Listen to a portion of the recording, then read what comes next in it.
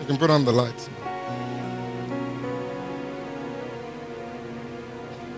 We are the only ones who have a God. He's the only one who's called the Creator. The difference between a creator and a maker is that a maker uses what already exists, but a creator makes whatever he wants to make out of nothing. That's why God is the only one that can be called the Creator. And that is your Father, the God of creativity. I was telling them many years ago about a woman called Amy Simple McPherson in America, the founder of the Foursquare Gospel Church. Hollywood used to come to her services to see backdrops, to see how she was going to present something, because she had original ideas. She wants to talk about law and order. She will bring a policeman on a bike and put it on stage. And she will do props and backdrops that will make Hollywood come and record. Today we go to the world to copy because we've lost our connection with the great Creator. And that has never been His plan. We are meant to salt this earth. The problem is that we like to put it in religious packaging. We had the privilege of being spoken to by Prince Edward over the weekend on Friday. And this is a man from the Delta region of Nigeria who has a company in Ibadan called Bamisoro. I said, if I were the one, I'll probably have my name in lights or Hefsiba. Or Glory Telephone Company. Sorry, Glory. Because we've lost touch. That we're trying to communicate with people. We must speak their language. And remember one of the first DVDs I ever showed, somebody said, Sunday Adela just speaks their language. And the Lord said to me, do you speak your people's language? I'm not talking about English now. Am I communicating with them? Are we reaching them? Today, the kids, what they listen to, the music they listen to, you can't force them to come and listen to hymns. You're wasting your time. Not because hymns are bad, but can you imagine do you know what my wife and I's music was noise to my parents? As hip-hop is noise to me. I mean, I like it sometimes, but I don't understand it most of the time. They talk too fast. I have to play it and listen. I don't, what did he say here? And I'm somebody who's passionate about words. So if I can't hear what you're saying, your music is gone. And so, what you think is noise is not noise to them. And you watch the generation that's coming after, you wait until they play music. You'll be wondering, is this music? And those days, there'll be one person with a keyboard. He will play every instrument, Sammy, everything programmed. Blah, blah, blah, blah, blah. What is this? This is not music. It's not what we were told. But to them, it's music.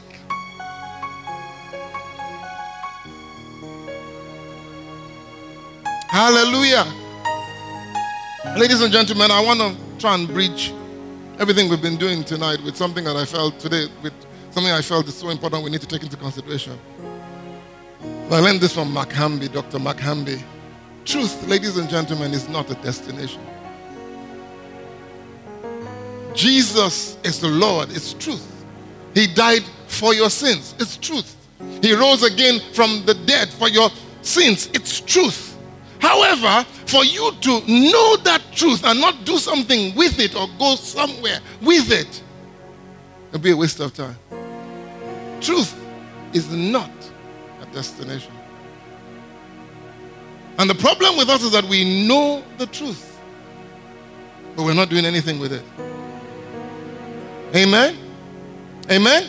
So let me try and see what I was looking at creation again, and I realized that what God did was that the first thing He did about creation was that He made the earth first. Genesis chapter 1. Everything in place. Then He went and created man and put him on the earth and said, restore, replenish, multiply, be fruitful. Remember that? But have you noticed that when it came to salvation, He did exactly the same thing?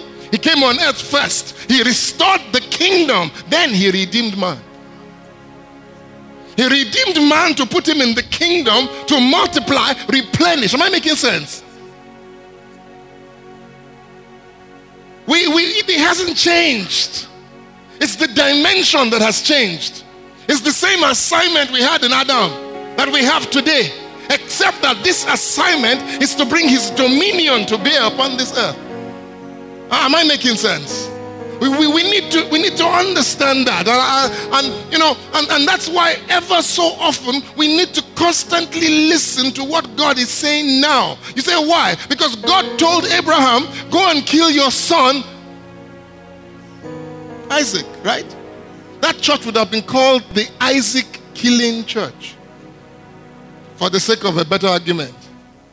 What happened, however, when he got to Mount Moriah, he heard another word that says, don't kill your son. I have a ram in the thicket. Use that one instead, because you have obeyed me, and I will make you a blessing to nations. You all know the scriptures. Am I making sense? Now, what if they didn't hear that word? No, in this church we kill all our firstborns. Abi? Some of us wouldn't have made it. In this church, once you are firstborn, you are dead. You have 18 years to live, and that's it. We are finished. Why? Because God told us 2,000 years ago that all firstborns must be sacrificed. What about the current word? Someone says God doesn't change. Well, why don't we go and offer him 1,000 cows this afternoon as offering? God doesn't change. He's talking about his character, not his methodologies. We're using multimedia, air conditioning. We're using microphones. Jesus didn't use any of that. So maybe we should all go to the riverside and get a boat and I preach to you. Let's see how many of you will come to church next Sunday. And I'm yelling on top of my voice and I'm telling you, and I'm probably dressed in wild honey and whatever outfit that John the Baptist was living in. God changes. Amen? We must change. We cannot pour this thing. You see, right now, this is what is happening to us. We are on a journey right now. We are moving from one place as a church. We are tired of religion. The problem with us is that we can turn being tired of religion into religion.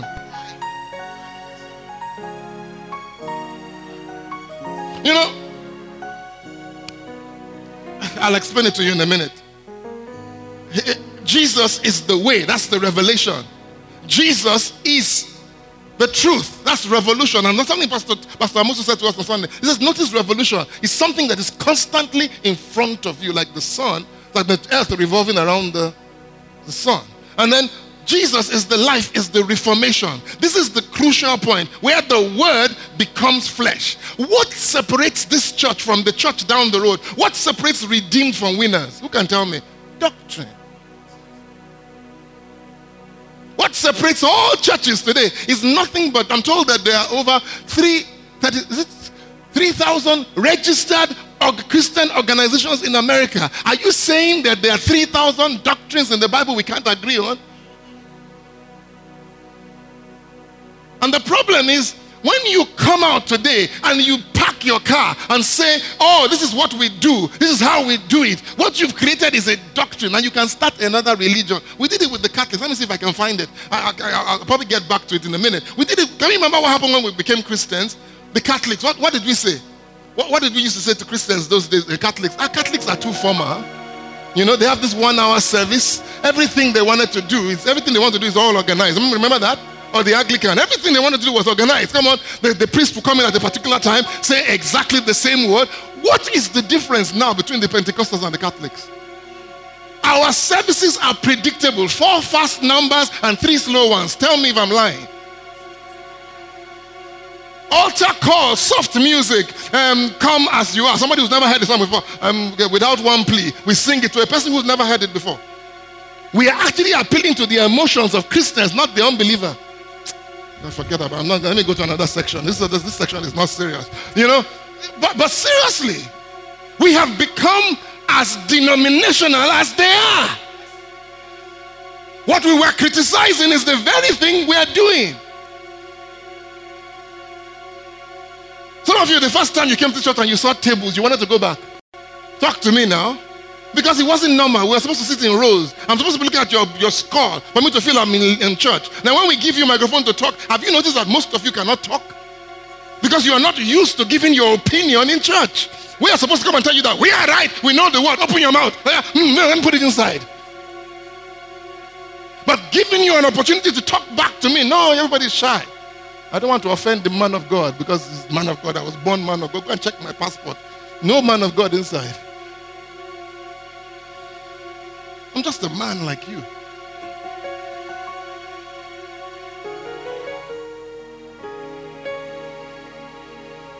Praise the Lord. Remember what we spoke about how the Bible is a picture book? Can we take a journey this morning? I'm going to paint a picture for you. I started it last week, and then I'll show you where we're going. The challenge we're going to face as a church is that we're not where we're going, but we're not where we were before. But like Israel of old, we can be stuck in the middle. And that's my fear. Because challenges will come, giants will come. Our giants are already there. Somebody got up this morning sitting over there, said he wants to go into the media. There are huge giants there waiting for you. The owners of Daily Times and whatever, they're waiting for you. You want to come in and bring righteousness? No lie. No. You want to change the value system of our movie industry? It's a lie. There's a giant standing there saying no. Now let's take a journey. He left Judea, John chapter 4. He left Judea and departed again to Galilee, and he must needs go through Samaria. So he had to go to Samaria. And Samaria is a place, it was in between where he was going and where he was coming from. Are you here? I don't really have time. I want to move very fast. And now there was a parcel of land that Jacob gave to his son Joseph. Now Jacob's well was there. Jesus, therefore, being weary from his journey, sat on the well. And it was the 6th hour. Because numbers are important, you need to take into consideration all that. 6 is the number of man. All right. Now there came a woman of Samaria to draw water, and Jesus said, "Now give me to drink." For his disciples had gone away into the city to buy meat. Then he said of the woman of Samaria, "How is it thou, being a Jew, ask me, a Samaritan, for water?" For the Jews have no dealings with Samaritans. Samaritans were half-breed Jews.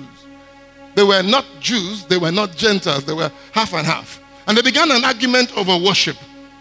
All right. And Jesus said, "If you knew the gift of God and who does ask you to give me to drink, you would have asked him, he would have given you living water." The woman said unto him, "Sir, thou hast nothing to draw with. The well is deep. From whence would you draw thy living water?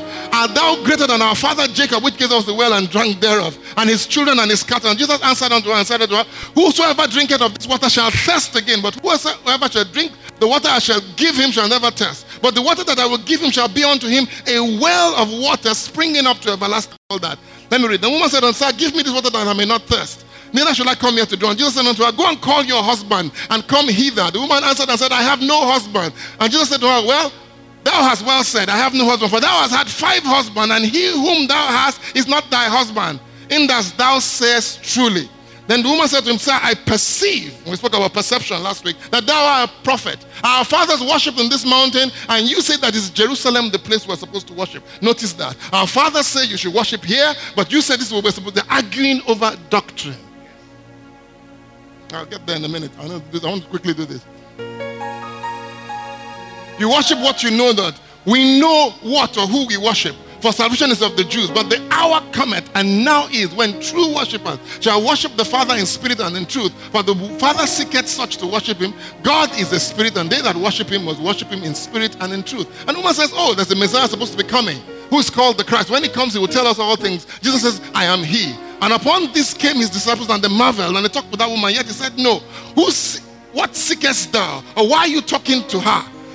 The woman left her water pot, went into the city, and said to the men, "Come and see the man who told me all things that I ever did, and is this not the Christ?" And they went out of the city and came to him. And in the meanwhile his disciples prayed to him, saying, "Master, eat." And said unto them, "I have meat to eat that you know not of." Therefore the disciples said to one another, "Hath any man brought him aught to eat?" And Jesus said unto them, "My meat is to do the will of him that sent me, and to finish his work.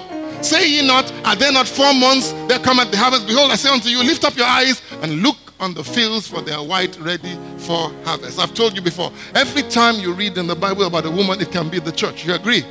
But I want you to notice what happens. And I don't want to quickly keep going back to scripture. I want you to notice this. Comes to meet the church. Where? Stuck in the in-between place.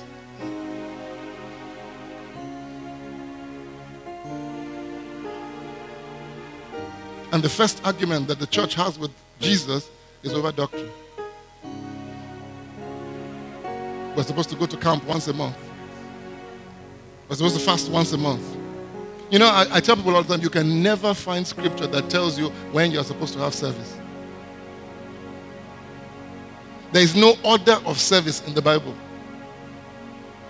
It was created by men for convenience. We walk X amount of days, this is our free day, the best day to have church. If you are living in Saudi Arabia, you will have Sunday service on Saturday. Will God still answer you there? Oh, okay. You didn't know. Some of you don't know. Man made most of this rule. So the first argument she has with Jesus is over doctrine. And she's sitting at the well. And they begin to talk about that. There's so many things they talk about there that I don't want to go into, but I want to catch some key things. I want you, and because I'm going somewhere with all this. When they finished their initial conversation, Jesus said to her, go and bring your husband. And she says, I have no husband. Jesus says, you speak rightly. You've had 5. The 5-fold ministry, ministering into you. And now, the 6th person, which is your humanity, is what you've been depending on. But the 7th man is sitting at the well, Jesus himself. Now watch this. Don't get excited about all those. That's not the point I'm trying to make. Let me get what I want to get out of this for you. And I need you to hear me very well. When she accepted what Jesus was teaching her and accepted what Jesus was teaching her, I want you to notice that it is the woman who went to the city, not the husbands. One woman turned the whole city towards God. We've been expecting the 5-fold ministry to do the work of the ministry, and we're getting absolutely no results. Because our job in the 5-fold ministry is to equip you for you to go out there and make a difference. Am I making sense? So I want you to see what God is showing us here, that from this simple picture, it's the woman that went to the city, and when she went to the city, she preached, they came. Not only did they come, they came and said, we're not even going to listen because you spoke. We're going to listen because we've met him. She was speaking their language. Am I making sense? That's why if you are a teacher in school, there's something you can do. If you are a cook, a steward in a cafe, there's something you can do. That's why if you're a bartender or a salesman, there's something you can do. Whether you are a driver to somebody, there's something you can do. Whether you work in a bank, there's something you do. Whether you're a medical doctor, whatever you are, God will use you where you are. You don't have to come and carry this load that we're carrying here. Praise the Lord. All right? And see, this same thing has been on for a long time. When Israel left Egypt, remember what happened? I need to get there. I need to get there. I want to show you that because I'm going somewhere. God sent, and this is very interesting. For many years I used to think it was Moses that sent out the spies. I used to think so. But look at what scripture says. In Numbers chapter 13, it says, and the Lord spoke to Moses and said, send thou men that they may search the land. God instructed Moses to send spies out. I don't want to read all this because to me it's boring to keep reading it for you because you have your Bibles. But he sends out spies. God sends out spies. He sends 12 spies out. And they come back and they have wonderful reports. And they told him, we came unto the land that thou sentest us, verse 27. It flows with milk and honey, and this is the fruit of it. They brought the fruit back. Nevertheless, the people are strong that dwell in the land. That is what is going to happen to us after this particular anniversary. Some of you are going to get up and say, God has called me. And then you get straight into the place God has called you, and you're going to see giants.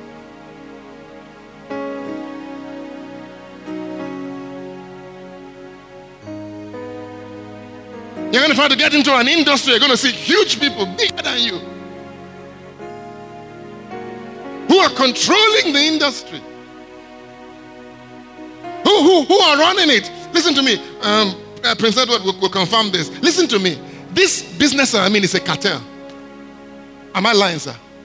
The jobs of giving conferences and doing something is circulated among certain people. It's difficult to break into their cartel. They have an arrangement. One time, one particular man, I was looking for a place to do a program. And they approached me and I said, come and do your program here. They said, okay, they were coming, they were making offers and so on. So finally, one man called me from MBA and said, Pastor, they want to come to your place. They're really considering it. I said, okay, come and do it. Come and do it for free. Because I wanted to bring them in. Are you listening to me? MBA was excited. They got so excited, so they called their consultant who arranges all these programs. He went up to them and said, the owner of that place is a pastor. He will not allow you to bring beer in.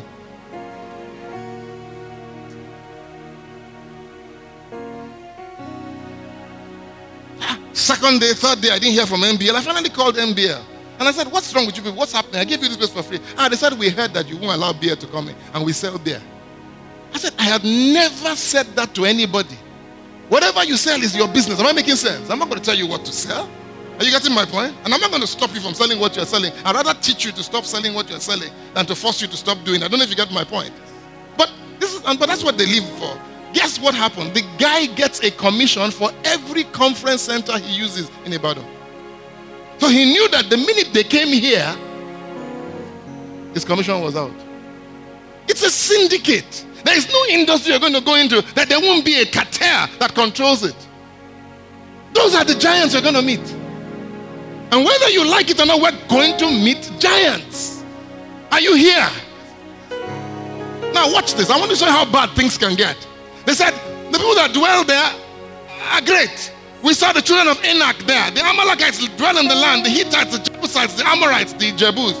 And they dwell in the mountains. And the Canaanites dwell in the sea and by the coast of Jordan. And Caleb stilled the people and said, let us go up at once and possess it, because we are able to overcome it. This is a man that had a different spirit. And look at what it says. But the men that went up with him said, we are not able to go against these people, for they are stronger than we. They brought up an evil report of the land which they had searched unto the children of Israel, saying, the land, though we have gone to search, it is a land that eateth up the inhabitants. Don't lie to me. Some of you wanted to say, I'm going to go into this industry. Between the time we started teaching you about when we came back from the Ukraine and now, some people have walked up to you and say, you're wasting your time. You can make no difference. Am I right? Come on, talk to me now. People have told you that already. You want to change Nigeria? And laugh at you. And right now you backed away. Talk to me now. All right, let's go on. They put an evil report. It says it eateth up the inhabitants of the land. Where am I? 32. I just read 32. Okay, 33. Thank you. And there we saw giants, the son of Enoch, which come of the giants. This is New Old King James. It's a horrible thing to read. And sorry, that's just me talking. And we were in our own sight as grasshoppers, as we were in their sight. How did they know that? And the congregation lifted up their voice and cried, and the people wept that night. And all the children of Israel murmured against Moses and against Aaron. And the whole congregation said unto them, would God that we had died in the land of religion, or would God that we had died in the wilderness? Wherefore had the Lord brought us into this land to fall by the sword, that our wives and our children should be prey? Were it not better for us to do what? To return.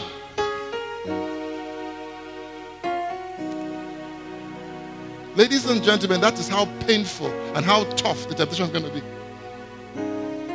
To go back.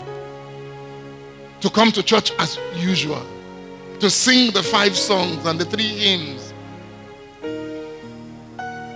You know, we are one of the most, I was telling them in first service that the whole world has turned to reality programs. The church is still pretending.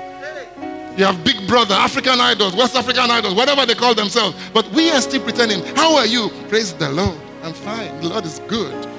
Meanwhile, he's suffering. When all he has to do is say, oh boy, things hard, oh, help me. Now talk to me now. We are pretending now. Most of us, we wear the best suits on Sunday. That's why I'm wearing kaftan today. It's my day off. Some of you were shocked that I'm wearing kaftan. Somebody was asking me the other day, he said, why do I always wear a jacket? I said, I have to keep my chest warm. It has nothing to do with the weather. Because I know some of you want to know too. Because right now I'm wearing a t-shirt inside this thing to keep my chest warm. That's why I'm sweating. It's not the anointing. It was so bad they wanted to go back to Egypt. They don't know what they're talking about. 12 spies. 10 said, we can't do it. You all know what happened. Do you know what happened? Everybody including those that didn't spy the land, died. And God kept only 2 alive. And we're not going to get there. And they said to one another, let us make a captain and let us return to Egypt. And Moses and Aaron fell on their faces before the assembly of congregation of God. And all congregation lifted their voice and cried. And the people wailed that night. I think there's a particular phrase that said they wept all night. They wept all night. You know, all night crying meeting. All night they wept. For a promise that God had given them. For a vision that God had shown them. They were crying. Because of the giants. Ladies and gentlemen, where we're going, there are giants.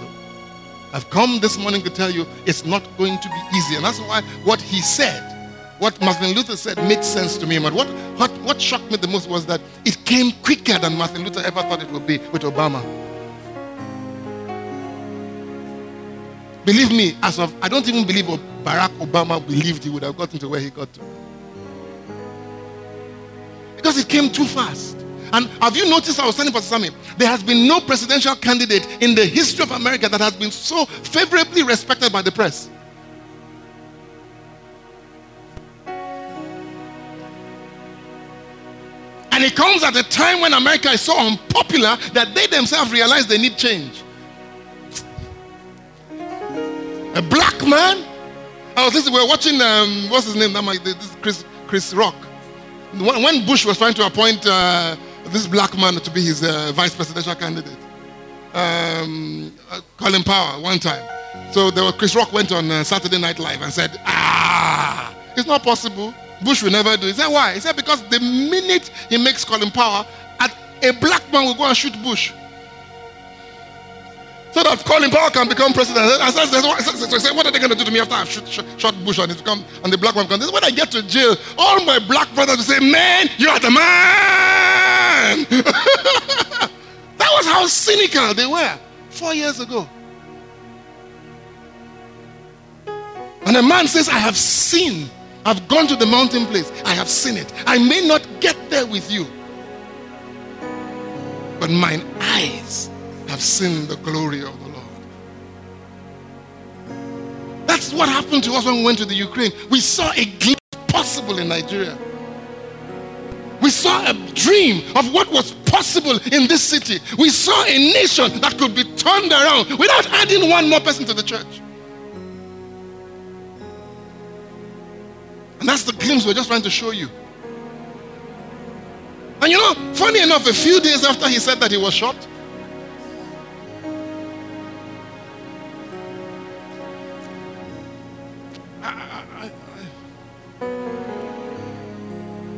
and Joshua the son of Nun and Caleb the son of Jephunneh were of them that searched the land and rent their clothes, and they spoke unto all the company of Israel, saying, the land we passed through to search it is an exceedingly good land.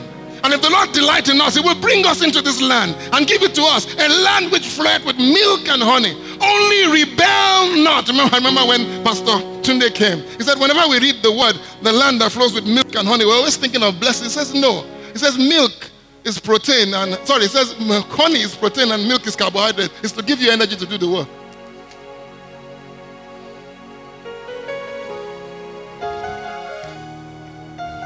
Only rebel ye not against the Lord, neither fear them. Hey.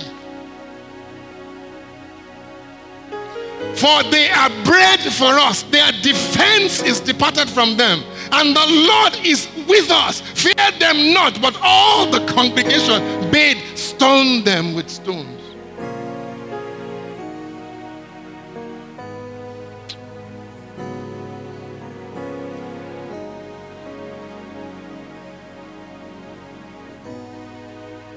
I don't know about you. There's no project, including the well that we've started, that we've not been disappointed or had surprises. At the middle of the construction of the well, we had to take off the whole roof and redo it. It would cost us another 300,000. Money we didn't budget for. But I've learned these things are just stones that you step on. Are you here? Now let me say this. This is what Mark Hamby said, and I need you to understand this. He said, all of us sitting in this church right now, we are either wells or we are cisterns. water tank that you put outside. And the difference between a well and a cistern is this. A cistern, you have to put the water inside to use it. You have to put a water pump attached to it, or you have to fill it with a tanker. You know, we do that in Nigeria very well. You know that? Or somehow you get somebody to pour water inside, whatever the case may be. A cistern needs an outside source to fill it, while a well is its own source. We are either wells or cisterns. And sometimes we are both wells and cisterns. And that's why Proverbs says, drink waters out of your own cistern, running waters out of their own well. You see, this is the problem with each one of us we've got to understand is this. If all we do, listen to me, ladies and gentlemen, if all we do is bring you to church Sunday after Sunday, and then you're about to, your life is going through hell, and you come to church, and you come, and Pastor Sammy and I, and some of the guest ministers come in, we just fill you back again with the word of God, encourage you, say, Bele, you can make it for another week. Oh yeah, thank you, Pastor. Just fill me up. Thank you. I receive. And you go out again. For the next 1 week, the devil beats out some of the food we're giving you. You suffer a little bit. Things are tough in town. And then you come back next week. You just managed to make it to the gate. Pastor, I just managed to make it to church this morning. Oh yeah, fill me up again. Fill me up. You are nothing but a cistern. Which means you keep coming to church to be filled.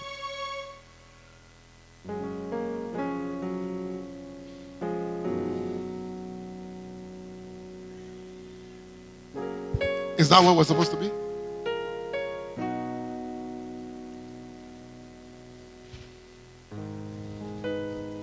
If all we do is fill the cisterns that come to us, we will never reach the city. What this church needs, what this city needs, what this nation needs, is thousands of wells strategically located in the city. You know, I have a well out here. It's about 3 rings full of water, 2.5 most of the time. I remember when Stephen used to work with me. Very funny. I'll ask Stephen, I'll tell them, please, can you pump water into the tank? They'll tell me, Pastor, the water in the well is not much now, Pastor. So I said, okay, pump it. Pastor, you see, the water didn't get anywhere. We told you, let's go and buy. I said, wait. 2 hours time, I said, go back. And pump again. They will pump. Pastor is, well, I'll go back again. 2 hours later, go back again, pump. See, the beauty of a well, no matter how shallow it is, once you take out what you put inside, it will fill up again. Because it's coming from within.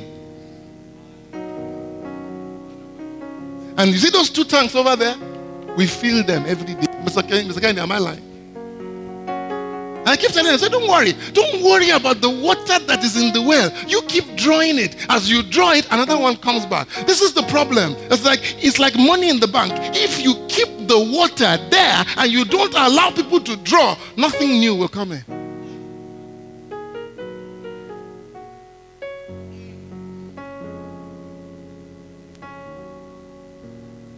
And this is what Jesus said. He answered the woman at the well. He answered the woman at the well. That's what he said to her. Whosoever drinks the water of this physical well that you are struggling with will come back and thirst again. But whosoever drinketh of the water that I shall give him, number 1, he will never thirst. Yea.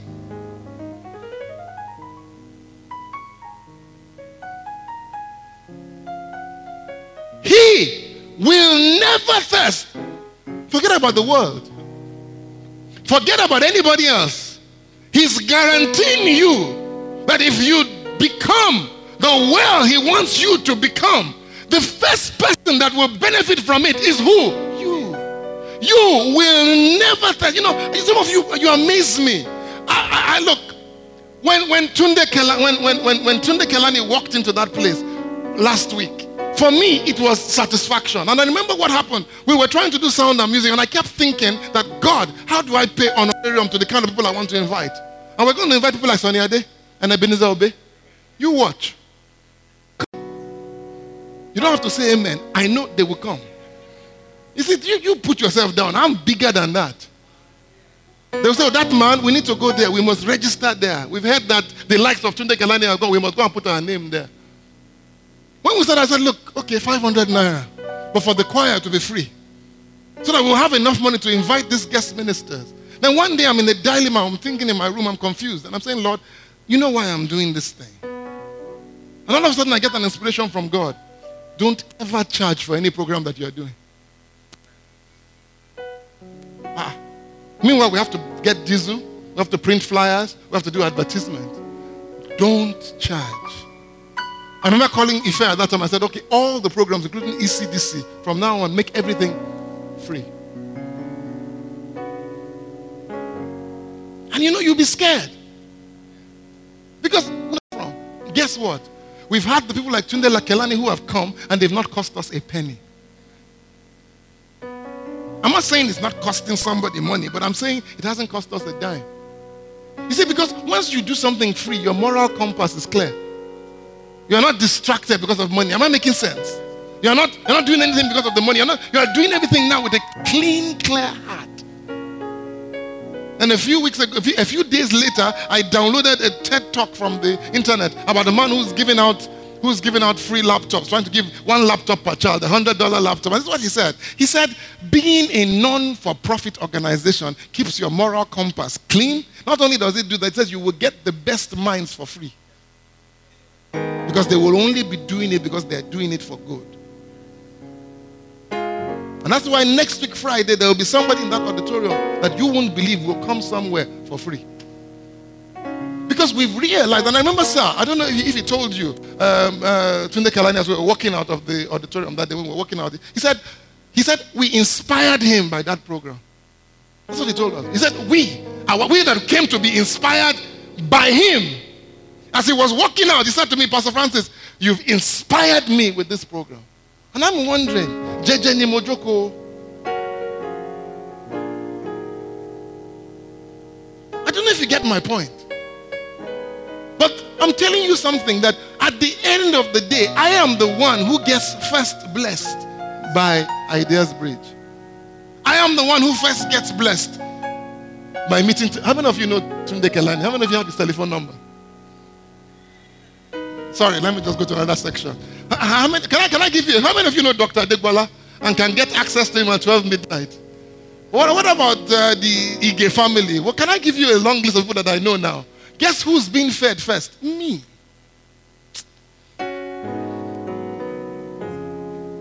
And I'm not doing it for that. But look at what he says next. They will never thirst. Water that I shall give shall be in him a well of water springing up into everlasting life. But he went further, that even after the Holy Ghost comes upon you, he says, out of you shall flow rivers of living water.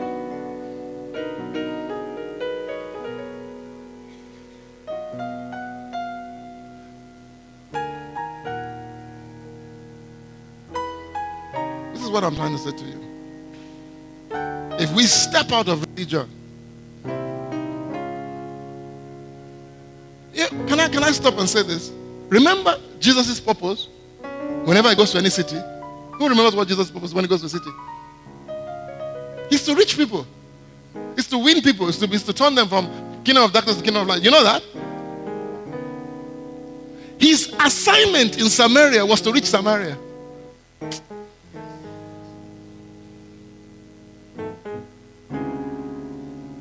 But guess how he reaches Samaria? Through one woman.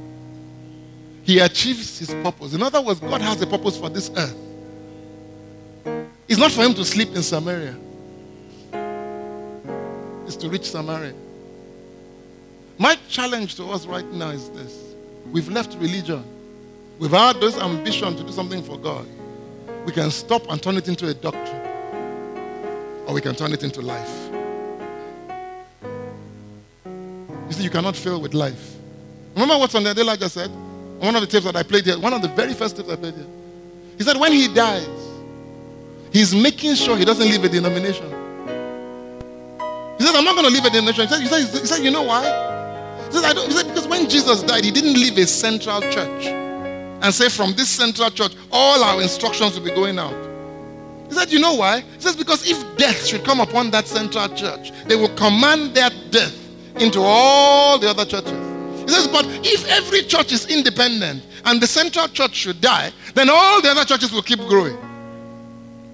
He says, even if 1,000 dies and 1,000 are still alive, they will keep going. That's why God wants us to be wells all over this city and all over the economy, all over this country, because he knows that sometimes wells go dry. What if I get dry? God forbid.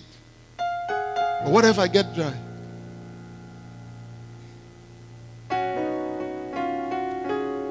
It's not enough to leave religion. Sit down and turn it into a doctrine and camp there and say, we are different in this church. No. We're not going to be different in this church until we start touching the city. We're not going to be different in this church until we start making an impact in our offices.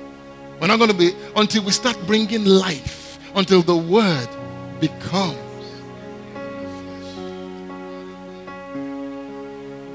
And I'm saying this early because I know some of you are already facing challenges. I am already facing challenges. Do you know that right now, there is more talk about the well outside now. Now they've forgotten that we're a church. Everybody's arguing about whether a church should own a nightclub or not. And I said, that's good publicity for us. That's great. Keep arguing. Keep talking about Harry Potter. The more you talk about it, the more children find out, the more they read it. Instead of you to write your own book, you are talking about somebody else's well. Now, unbelievers want to know, want to go to that Christian bar and see what they're doing there. I got to close. If we don't, we would end up creating another denomination out of what God is showing us. And that's not the plan. That's not the plan. That's not the plan. What I want us to do, I remember many years ago I had a man. He said, this is the problem with Christians and Christianity today and Pentecostals. He says, the Muslims would see. They would invest in the person, develop the person, change his life, give him interest-free loans. And they will say, all we are asking you is that when you produce your aqua dana, can we just write at the bottom here in Arabic, Allah is God. And they empower the people. And that one looks at you and says, when I was in trouble, you didn't come to me. When I was suffering, you didn't help me. These Muslims came and they helped me and they empowered me. And you are telling me to condemn them, not to put their label on my bottle. I will put it. And when I get to heaven, I'll tell God to forgive me. He said, but Christians, you know what we do? We count. 3,000 souls were saved last week. 2,000 were saved 2 years ago. My church is 100,000 strong. It doesn't matter how big your church is. It's what your church is doing.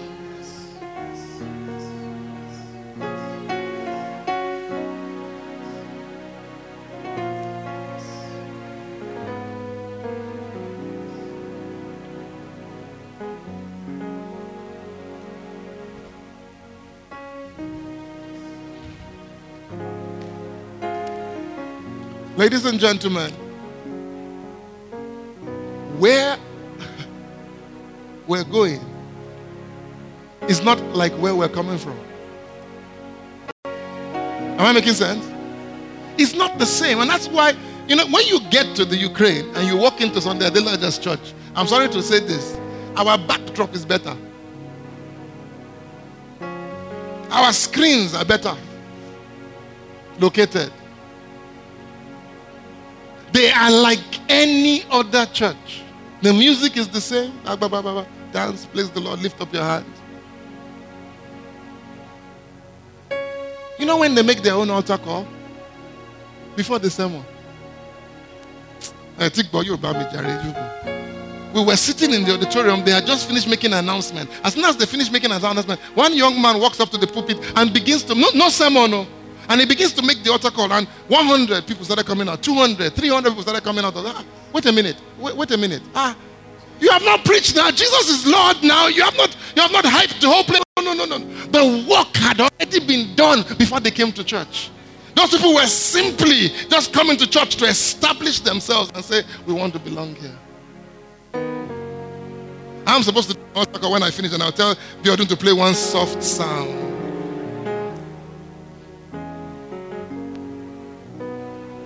And I'm sitting in this auditorium and I'm looking at my wife. And I'm saying, they're doing an altar call, no sermon. 200, 300 people are giving their lives to Christ. Because the work was done in the gym. The work was done in the school. The work was done in the classroom. The work was done. And that's not the only place people were being saved that day. They were being saved even in churches that had nothing to do with that church.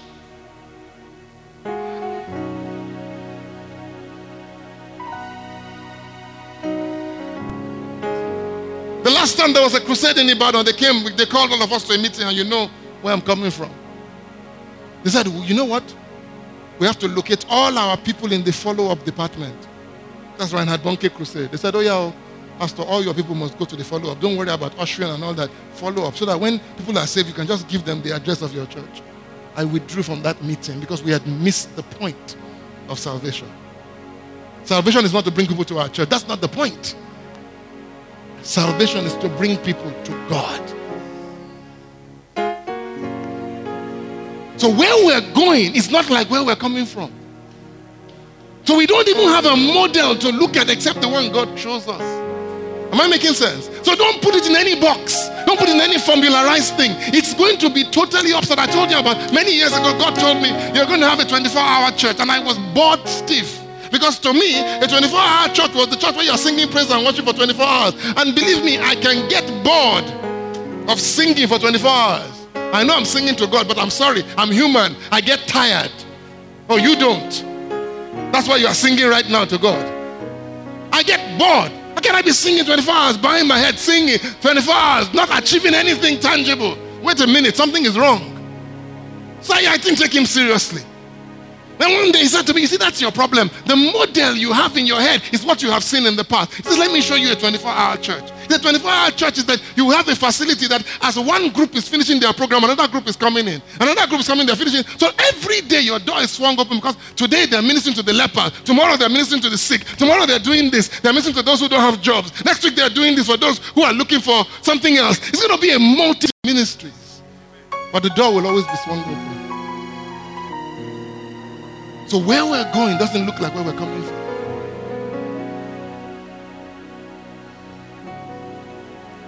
But listen to what Jesus said. He said, the time is coming, and now is, when true worshipers will not worship him in the mountain, will not worship him in Jerusalem, but they will worship him inspired by the Spirit and inspired by truth. Because truth is not a destination. And this is what is so interesting to me.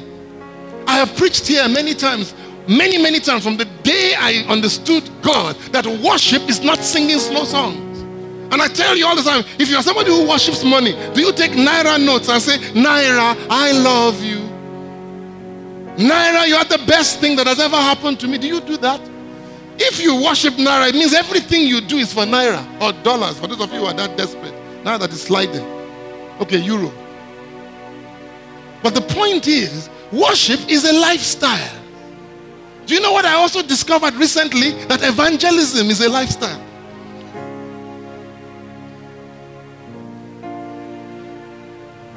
There was a man on a ship. He was the only born-again Christian on the ship. But somehow, everybody knew not to swear around him because of his conduct. The guy said, every time he's coming, if they were fighting, 50 people were boxing each other. The minute he walks in, they'll stop. And they will say, sorry. When he passes, they'll keep. So finally, one of the people on the ship said, immediately I got back to the country, I went and bought myself a Bible. Because I wanted to read about that man in the Bible. Because his conduct, he carried the presence of God wherever he went. Some of us think that evangelism is come and give your life to Christ. He says you shall be witnesses. He didn't say you shall witness. You shall be. You're the way you carry yourself, the way you walk, the way you do whatever you do, shall be a witness to an unbeliever, and you say, I want to be like that person. Not that you say, come and give your life to Christ. You know what I finally discovered now? That the kingdom is a lifestyle. You cannot separate it from where you live. You can't separate it from where you walk. You can't separate it from your children. You can't separate it from the taxi driver you're going to get into his taxi today. You can't separate it from the bus driver you're going to meet as you leave this place. You can't separate it from the person that's going to argue with you tomorrow morning. You cannot separate it from any part of your life, because that is who you are, a child of the kingdom.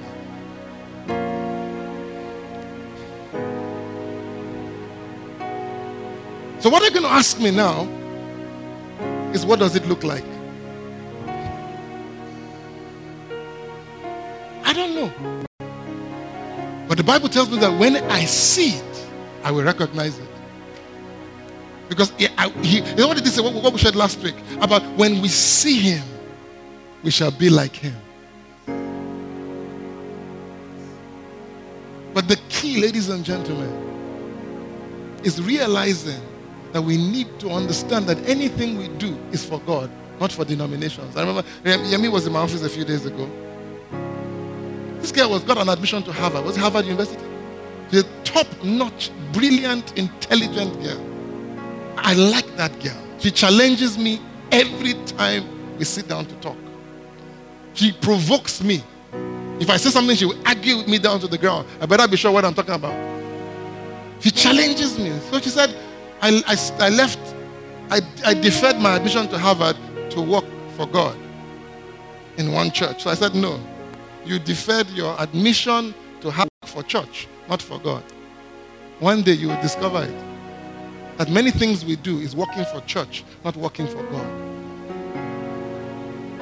Because the church has its own parameters for judging whether you're working for it. Are you an usher? Do you play the keyboard? Do you give offering and tithe? Are you faithful to attend meetings? That is how the church measures whether you're working with them or not. But that is not how God measures whether you're working with him. You may attend all the services and be a tither. You may come here and be the best usher in this congregation. You may have been displeasing God every step of the way. And that is why it is to him we stand, or to him we fall. Who are you worshiping? It's whoever you are worshiping, that's the person you serve. In the temptation of Jesus, the devil came to him and said, bow down and worship me, and I will give you the kingdom. And Jesus answered him and said, no, it's whoever you worship. It's only God you worship, and it's only God you serve. The Bible says in the book of Isaiah that when he appeared in the temple, there were angels with 6 wings. Remember that? With 2, they covered their face. With 2, they covered their feet. And with 2, they flew. So in other words, when you cover your face and you cover your feet, that's worship. 2, they flew. That's service. You worship twice as much as you serve. If we don't turn your attention to God and to his deep personal work and relationship and calling with you outside the 4 walls of this church, the church itself wouldn't make sense to you. You see, because when you come to church, our job as pastors is to equip you where you don't have the knowledge, where you don't have the thing, to do what? To go back outside and do what you're supposed to do. Bring people who are good in their field, who they are proven integrity, who have proven their integrity to us, and we say, come and speak to our people. And even where they don't have proven integrity, we stand by their side and say, you can't go too far. By the grace of God, we're going to bring some of the top-notch politicians in this city who we feel have proven integrity records to talk to some of you about the fact that God is calling you to a political life. And to tell you how to avoid the pitfalls. Do you know that a woman who has had a bad marriage can teach you to have a good marriage? And what does scripture say? It said, let the older woman teach the younger woman how to love their husbands. What do we do in church? A woman who's been married for 5 years, our pastor be teaching men who have been married 40 years. She doesn't know anything about marriage. Just because she's married to a pastor doesn't make her a pastor. It doesn't come by induction. Okay, by contact, by laying on of hands or laying on of body. Am I making sense? The key is minister to him. In the book of Acts, the Bible says, as they ministered to the Lord and fasted, the Holy Ghost said. What do you mean to minister to God? Stop singing those songs that are for you. I have a very big God, you. He's always by my side. A very big God, you. You have a very big God. It's stupidity. He is a very big God. I am always on his side. A very big God. By his side, by his side. Think. Don't just take what everybody is saying. Minister to him. Minister to him. Wake up one morning and don't ask for you. When the choir got up on Wednesday and all their songs were ministering to the nation and to people, and the young lady who did the drama and stood on her toes and says, I can do something. Catherine Kuhlman said to God, God, if you can use nothing, here is nothing. And God used her for his glory. No matter who you are here, God wants to use you. Don't let this fivefold ministry defeat you. This is not ministry. This is one aspect of ministry. This is the ministry to the saints. There is the ministry of the saints. You can make a difference where you live. You are a special person in God's hand. He wants to use you in such remarkable place if you will just allow him. But you must minister to him. You must stop going to meetings for what you can get, but go to meetings for what you can give.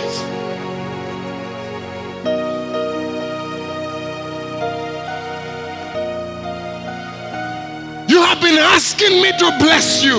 Now I'm asking you to bless me. I'm asking you to bless me. I'm asking you to stop asking me to bless you, because before you were born I blessed you. My word tells you that I blessed you in eternity before you were created. Now I'm asking you, bless me. I am your God, but I want you to bless me. Know him. He has needs.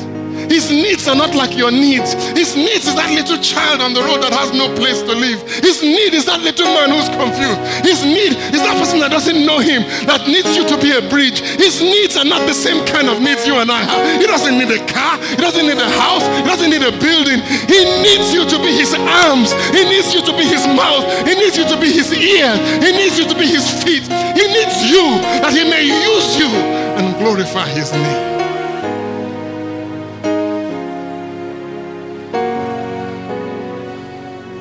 I had Reinhard Bonnke one time.